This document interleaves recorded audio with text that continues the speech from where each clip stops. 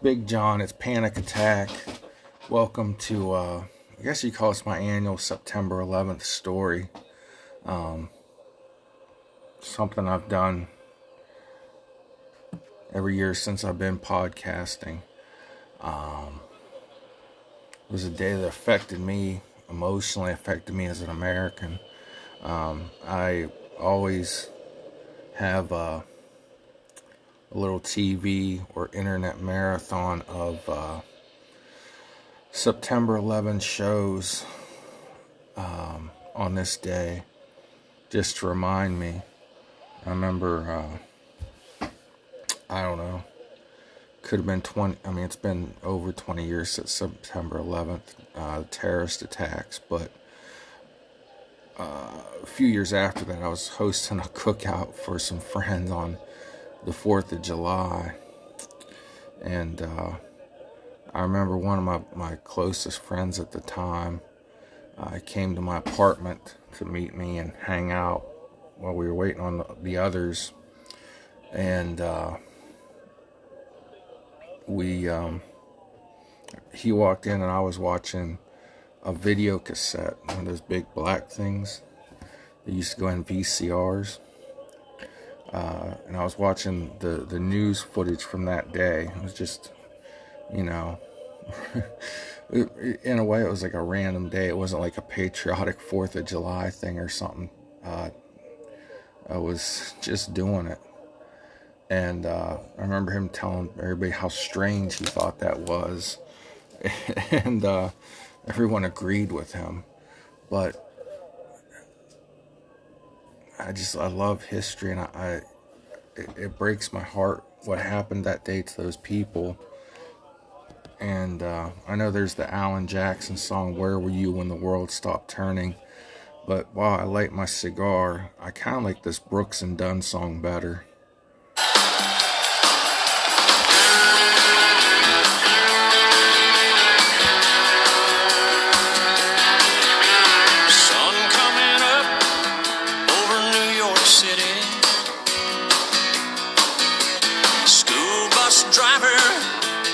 Traffic jam, staring at the faces in a rearview mirror, looking at the promise of the promised land.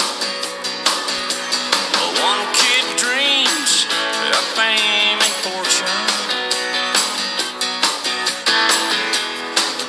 one kid helps pay the rent.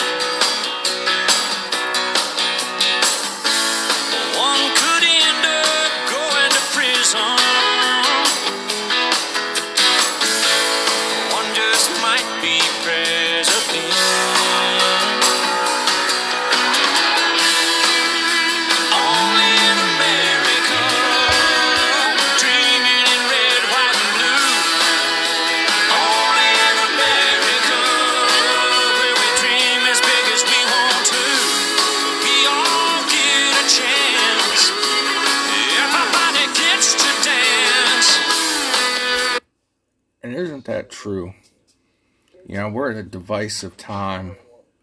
I think, some people say this is the most divisive time since the 60s or 70s. I'm not going to get into all that tonight, but only in America can we dream as big as we want to.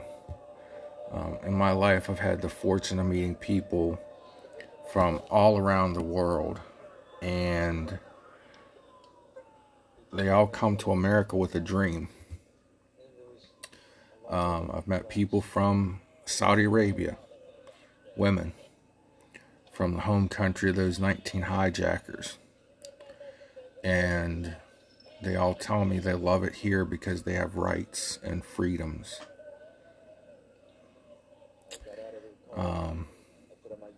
I'll leave it at that. My September 11th started like, sorry, my old office chair here squeaks. But it started like a normal day. I was at Kent State University. I was working in food service or dining services. and I worked the snack counter at one of the office buildings. So I guess I usually got there around 7 a.m. I don't know. It was always early. Maybe we opened at 8. Maybe I started at 7. I don't know. And so I was there, usual mundane day. You know, the secretaries were coming down from their offices, and other office employees were coming down to get their breakfast, their coffee, their water, their whatever they kept at their desks, their snacks. And we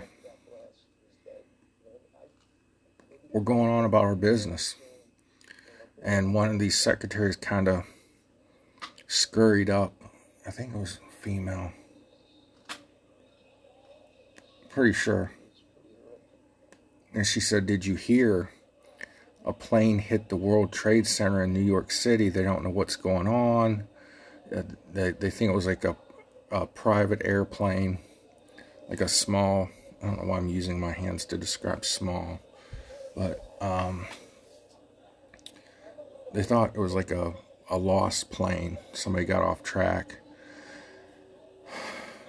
Because, you know, we didn't have Facebook, and the internet was still sort of a new thing. It was only 6 years old. In fact, I think, pretty sure CNN's website crashed from all the people trying to log in and get on and see the news. People didn't have televisions in their offices or wherever they were, but they had internet. This is probably like the first big internet story where people were jumping on news websites trying to get the latest information. And there weren't streaming services. A lot of it was still dial-up. So nonetheless, news was slow. In fact, the fastest news was coming in on the radio. And everybody in the offices turned their radios to the local news station. I think it was WKSU, as a matter of fact, some of them. Or WNIR out of Akron. And as the morning unfolded, oh no, a second plane just hit the World Trade Center. And I'm like, oh God, this is terrorism. Because I've always been a nerd and I always studied terrorism because it fascinated me. I think it was that summer I took a class by Dr. Hannah Frage at Kent about terrorism, nothing else, just about terrorism. So for that week, I was like the coolest person because I knew everything.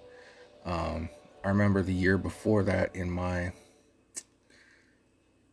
geography class, we were talking about Osama bin Laden, and the teacher was like, we should assassinate him because he's attacked us. He was behind the 1993 attack. He had attacked many of our military bases overseas. And that summer, in August, there was a thing on one of the news websites. I don't know if it was foxnews.com or CNN.com or whatever. New York Times, Wall Street Journal. I used to check them all. But I remember reading that our bases overseas had been warned that there was a major terrorist attack being planned. And I don't know why, but something told me, why aren't we battening down the hatches here in the United States? Any terrorism safe checks, safety alerts, whatever you want to call it, we had in place were minuscule at best. Late in Clinton's term, because remember, this went on throughout the 90s. Al-Qaeda and bin Laden were attacking the United States, but it was all overseas. It was, you know, attacks on like the USS Cole, embassies, military outposts. And I said, we ought to be on the lookout for a terrorist attack here. Because they had done things in the subways in Japan and some other countries. other terrorist organizations. And so I'm sitting there, and these secretaries are coming down, and I call everybody that worked in those offices secretaries. They might have been higher up, I don't know. But, the rumors were flying. The White House is on fire. A plane crashed on the Washington Mall. The Capitol building had been hit. And then we got confirmation that the Pentagon had been hit. And the people even then didn't know if it was a missile, but they were pretty sure it was another airplane. We didn't know about Flight 93 just yet. But there were so many rumors. People just going crazy. Most of them, thank God, turned out not to be true. But sadly, most of the facts were true. I remember my boss coming over to check on me because I was at this little lunch counter just by myself. I needed one person to work it. And, he came over to check on me, and I was emotional, thinking about the people in those buildings, and they hadn't even collapsed yet. And then he came back after the towers had collapsed, and we're talking, and people were speechless. They're like, he was, my boss was a talkative dude, and his name was Frank McGee, if you care. And one of the guys from the offices was down there and is like, oh man, you just can't fathom this, because Frank was speechless. And I was too, and I was getting a little watery-eyed, and Frank's like, you okay? I'm like, man, I need to go to the bathroom, just so I can break down in front of him. And I went in there and sat down, and I just sat on the throne in there with my pants still on. Didn't have to go to the bathroom. I just wanted to be alone. And I started to cry, and I started to pray for those people, because at the time we thought, on the news they were saying, 50,000 people pass through that building every day. Well, I'm in the city of Kent, and Kent is about a 30 or 40,000 person city. So my boss, Frank, he's like, man, 50,000 people might be dead in that building. That's like all of Kent and part of Ravenna. And I'm just like, man, there's like 20,000 kids on Kent State's campus. Imagine, 20,000 people on campus and 40,000 in the city all dying at once. That's what we thought happened. And then they decided to cancel classes that day. And it was the strangest exodus of people I've ever seen. It was almost like, I almost felt like it was like watching the Israelites cross that Red Sea, the Exodus. Because there was sidewalk here, there was street here, and there was sidewalk over here. And from sidewalk in the street and on the other sidewalk, it was nothing but kids, college students, marching almost in rows, almost in step with one another, but nobody was making a sound. Nobody was making a sound. So they let me finish up my duties because campus was closing. We didn't know what was going to happen. We didn't know if this was the start of an invasion, if there were going to be more terrorist attacks. There's an old army base outside of Ravenna, Ohio. And in the area, there's a lot of legend and folklore around that base. People literally think it's a nuclear base. Some people actually think there are aliens there. I cannot confirm or deny any of that. But people were saying that the Ravenna National Guard Armory, or the Ravenna Armory, was activated, and that the military closed down Route 43 in Kent and Ravenna to let the military vehicles in and out. That was not true, by the way. So I close up, finish up what I had to do. I think my boss took the cash drawer with him and said, just go home. Just go back to your apartment. And I'm walking across that campus.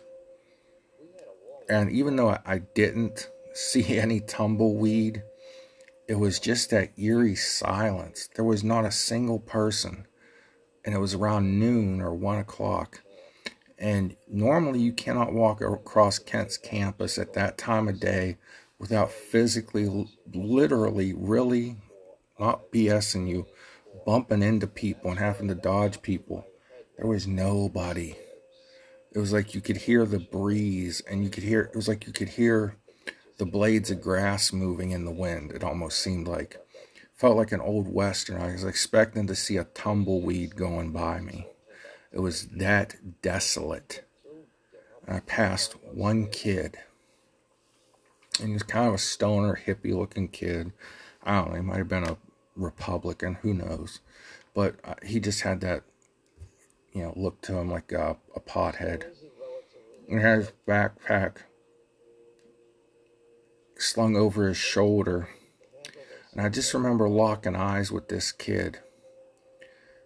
And it seemed as though we both wanted to speak, but we couldn't find the words. I wanted to stop. As I was passing him, I wanted to say, man, did you hear about what happened in New York City? Or did you hear about the plane crashes? But you just couldn't talk. You couldn't think or speak. And so first thing I did when I got in my apartment, I picked up my phone and I called home, and I got an answering machine when I really needed to talk to a person.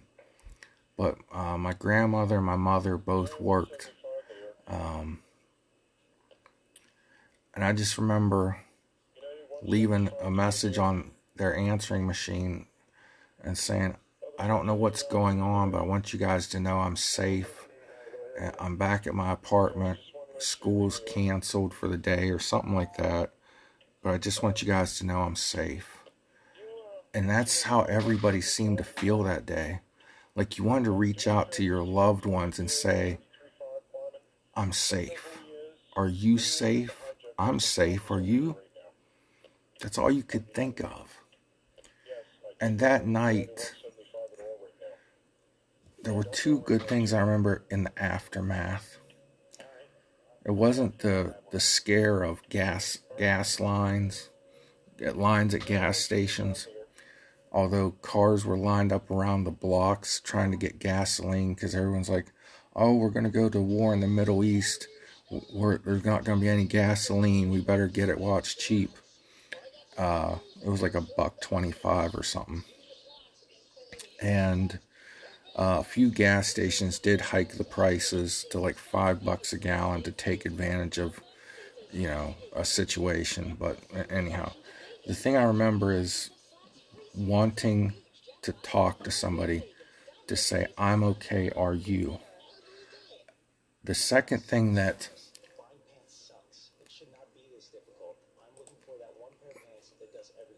came to me that day, and then in September 12th, was people on the night of September 11th went to church. They said churches filled up all across America. Maybe not every church, obviously, but people went to seek God and seek answers. That's a positive thing. It's terrible it took such tragedy to drive us to church and to God. But I see that as a positive. And the next day, classes reopened. We kind of got to the bottom of things. About 7 o'clock at night or so, things had settled down enough. I walked to the local Burger King on the other side of campus. I saw the cars lined up around the gas station trying to fill up before the big war in the Middle East.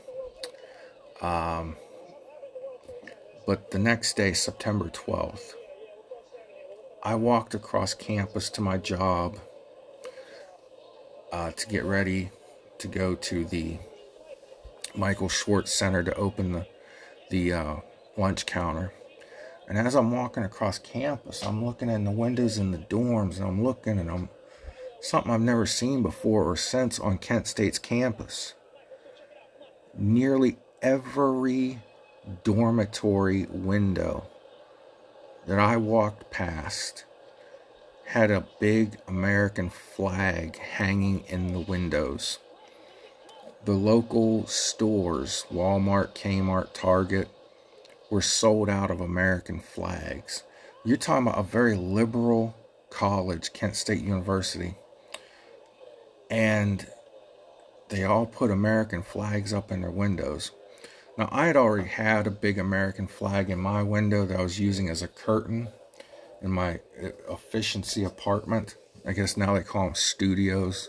There was nothing studious about this apartment. It was a living room that was, the living room was the living room, the kitchen, the bedroom, and then I had a bathroom. But in my window, there were no curtains, or no curtain rod even. So I put an American flag up there. And I was probably the only person on campus that had an American flag in their window. But not on September 12th and then the weeks after that. Everybody was an American patriot for a little while. And that's how I want to feel about America. That's why sometimes this channel is called Americana, the American way. It's about loving each other. It's about Americans helping their neighbors. And it doesn't matter if that's your neighbor next door, across the street, or across the globe. And I remember that heartbreak and those tears and that tragedy. And then the next day you saw signs of hope. Within hours, Red Cross blood banks were overrun with people trying to donate blood. The sad thing is, they didn't need the doctors. There was nobody to give blood to because everyone died. Some people survived, yeah, but those were the ones that got out of the towers and things after the first plane hit. There was no need for blood. Everyone was dead. There were people in the park at New York City making stretchers out of plywood that they had found, thinking there's going to be thousands of people that need help. If you got out, you got out. If you were in that tower when it went down, you were done. But I just remember from that day my experience of speechless, helpless, hopelessness.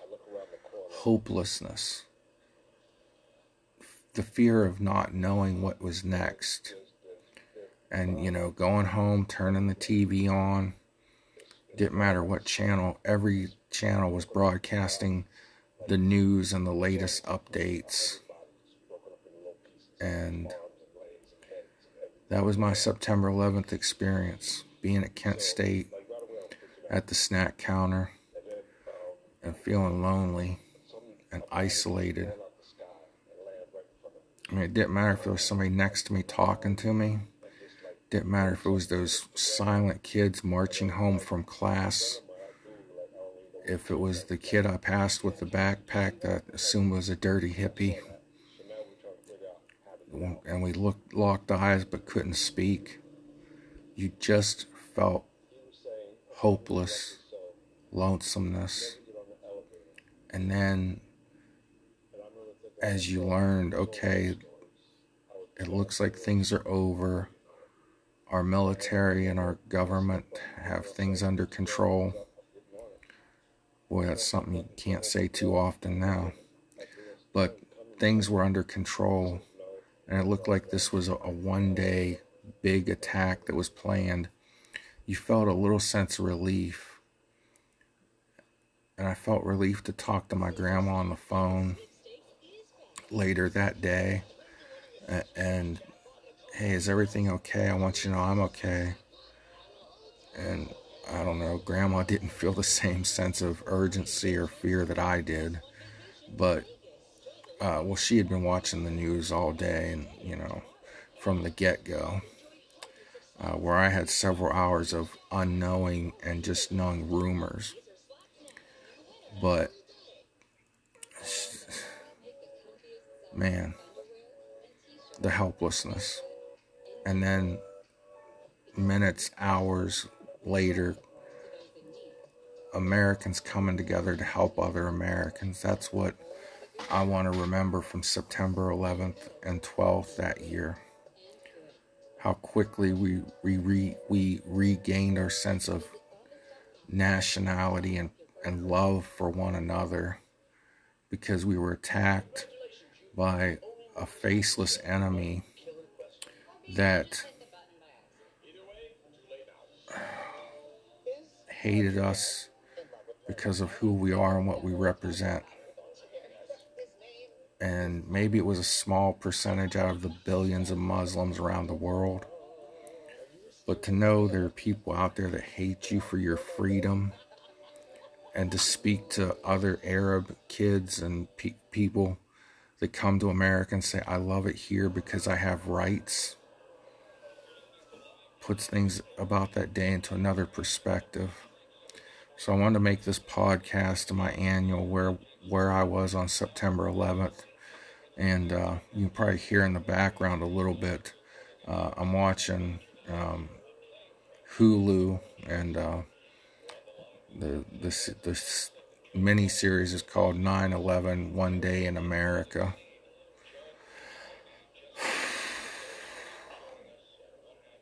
So heartbreaking. And those memories of helplessness flood back. Another little tidbit about me.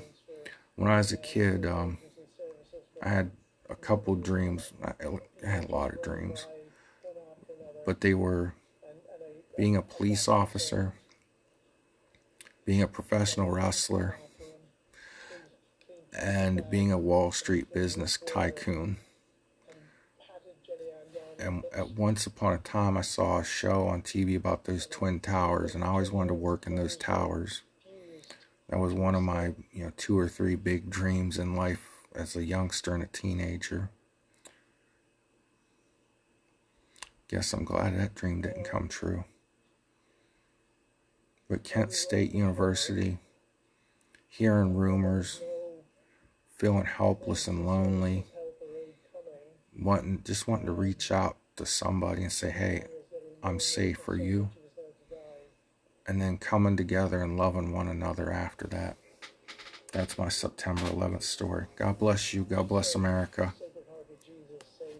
Let's listen to our little Brooks and Dunny jam on the way out.